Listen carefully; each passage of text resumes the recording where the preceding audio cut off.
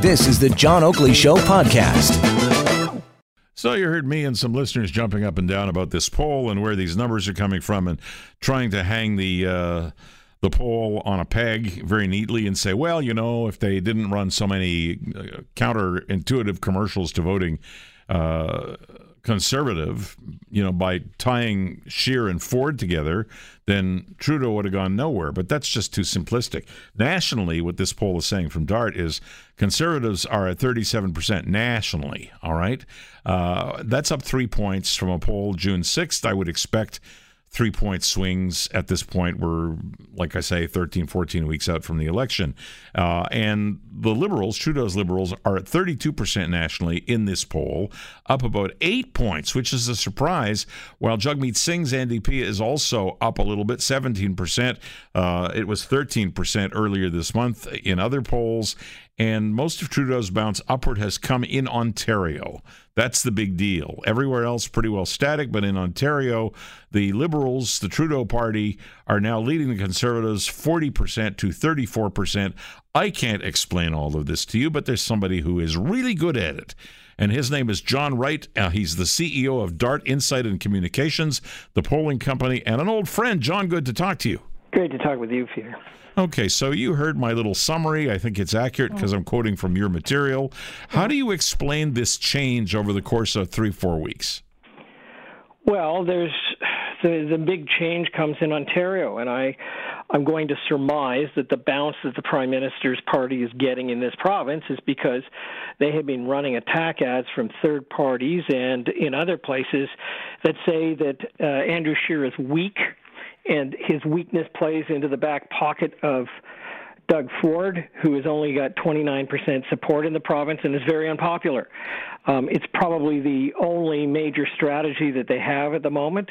It's the one that they're using with best leverage, and that's where it's coming from. Okay, so that's what we were surmising, and I think that I'm going to repeat for you in case you weren't with us that I may be a conservative, so you're not going to sway me one way or the other, but I look at television commercials, and I've seen them, and all they do is make me angry, not because I'm a conservative, but because what is it? It's just mudslinging and slagging and trying to demean Ford and drag Scheer on down with him when, frankly, the biggest problem with Ford for me as a conservative and more importantly as a voter is I don't know him well enough. Well, Peter, but you're a conservative. Yes. You're a former member of Parliament. So I'm going to vote for him, but I don't know him well enough. Peter, don't make me laugh. I mean, the premier of this province has had 1 year, and he's had Dean French in the corner office. And between the two of them, they bulldozed the entire public and dropped from 40.5% of the vote to 29%.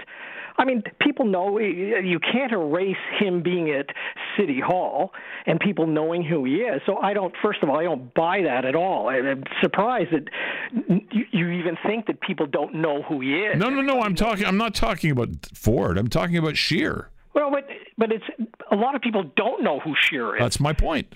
Yeah, but I mean, part of the problem here is for Mr. Scheer is that the only thing that people don't know who he is, and as a result, in the province of Ontario, they're going to link him with Doug Ford. And I think that's the point. I probably misspoke or you misunderstood what I was trying to say. What I'm saying is the linkage makes sense. If you were doing advertising strategy, you'd probably do exactly the same thing. So I'm confused with what the Conservatives are doing. They apparently have more money in the war chest than ever in history. They're not governed by a writ right now, so they can advertise to their heart's content. Why are we not seeing a bevy of commercial ads countering this to the hilt?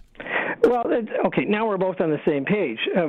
First of all, I don't know why they wouldn't be out with at least something which would be talking about the man and introducing him as a family man, as someone who, where he grew up, what he did, things like that, so we can get to know him better. Mm-hmm. What we've seen actually in the last short while is that he's been more bland, and that sounds terrible to some people, but the reality is that he has needed to soften and blunt the kind of image as a hard-nosed conservative, which he isn't if you meet him. But the reality is that they want to position him more left of center to go in because they're after one key area, and that's they have to have Ontario. They have to have the 905. And so I actually stepped back from the vote numbers, and let me give you a piece of advice, and hopefully to others. When I look at the numbers over the last 30 years, I don't get exercised over the vote numbers, which day to day seem to change no matter what polling firm you have. So, okay, mine say what they do today. The real issue for me is actually the sentiment as to whether or not people believe that this government deserves to be reelected. I have found through 30 years of polling that is a harbinger for what the actual outcome is going to be. And as an example, you're either going to say that the Trudeau Liberals have done a good job, they deserve to be reelected, or they've done a bad job and it's time for a change and someone else should take over. If you ask that question of Kathleen Wynne, 6 months before the election, she got 19% deserved to be reelected. She was sitting at 28% of the vote, but she dropped all the way to 19% at the end of the actual election. If you ask that of Dalton McGuinty during his years, you would have found him at about 37% deserved to be reelected, but his own personal numbers on vote were about 31. He'd have to grow into it. The real issue here is that you've got Justin Trudeau sitting at 24%. 24% across the country who believe that he deserves to be reelected. And it is. And in Ontario for him? In Ontario for him, roughly the same numbers. But what's happening is that you're getting a bounce of 12 point in the vote because people are being shied away using the Doug Ford coincidence with that, and they're basically shying away from it and saying, okay, well, I don't really want to vote for Mr. Scheer because it might be, another Doug Ford, and they're falling into the laps of the Liberals. The reality is, though, that at the end of the day, Mr. Trudeau should be at 35% saying that people saying that he deserves to be reelected, and he's nowhere close. So you're saying that basically the voters they may be favoring Liberals in your poll, but they're ready to kick him out the door when it comes to his popularity figures, and you're comparing it to a lot of others. So I'm going to quote you to yourself, John. Let me do this. That says you say the gateway to either a minority or majority government likely rests in a band of voters that sits like a donut around the Greater Toronto area, known well as the 905 area code. And I would, living here as I do, totally agree with that. That being the case, what in the hell are the Conservatives thinking not counter-advertising in the Toronto GTA? Yeah, well, the fact of the matter is that they need to be out doing some things. So, I mean, I agree with you, Peter. I think that this is the time when people, in fact, should get to know who that leader is and be running those sort of ads. The reality, though, is, as you know, is that we've got a lot of people in the political parties will say, look, nothing starts until the end of the long weekend in September. That's what they're saying, but I think they're wrong. I think this is a time when you get out, you introduce the leader, you have him with his kids. I mean, they've been making lots of soft media stops. You could tell it on the Raptors. You could tell it in other places. He's dressed down. He's dressed comfortably. Yep. This is all about tactics. So I've noticed that.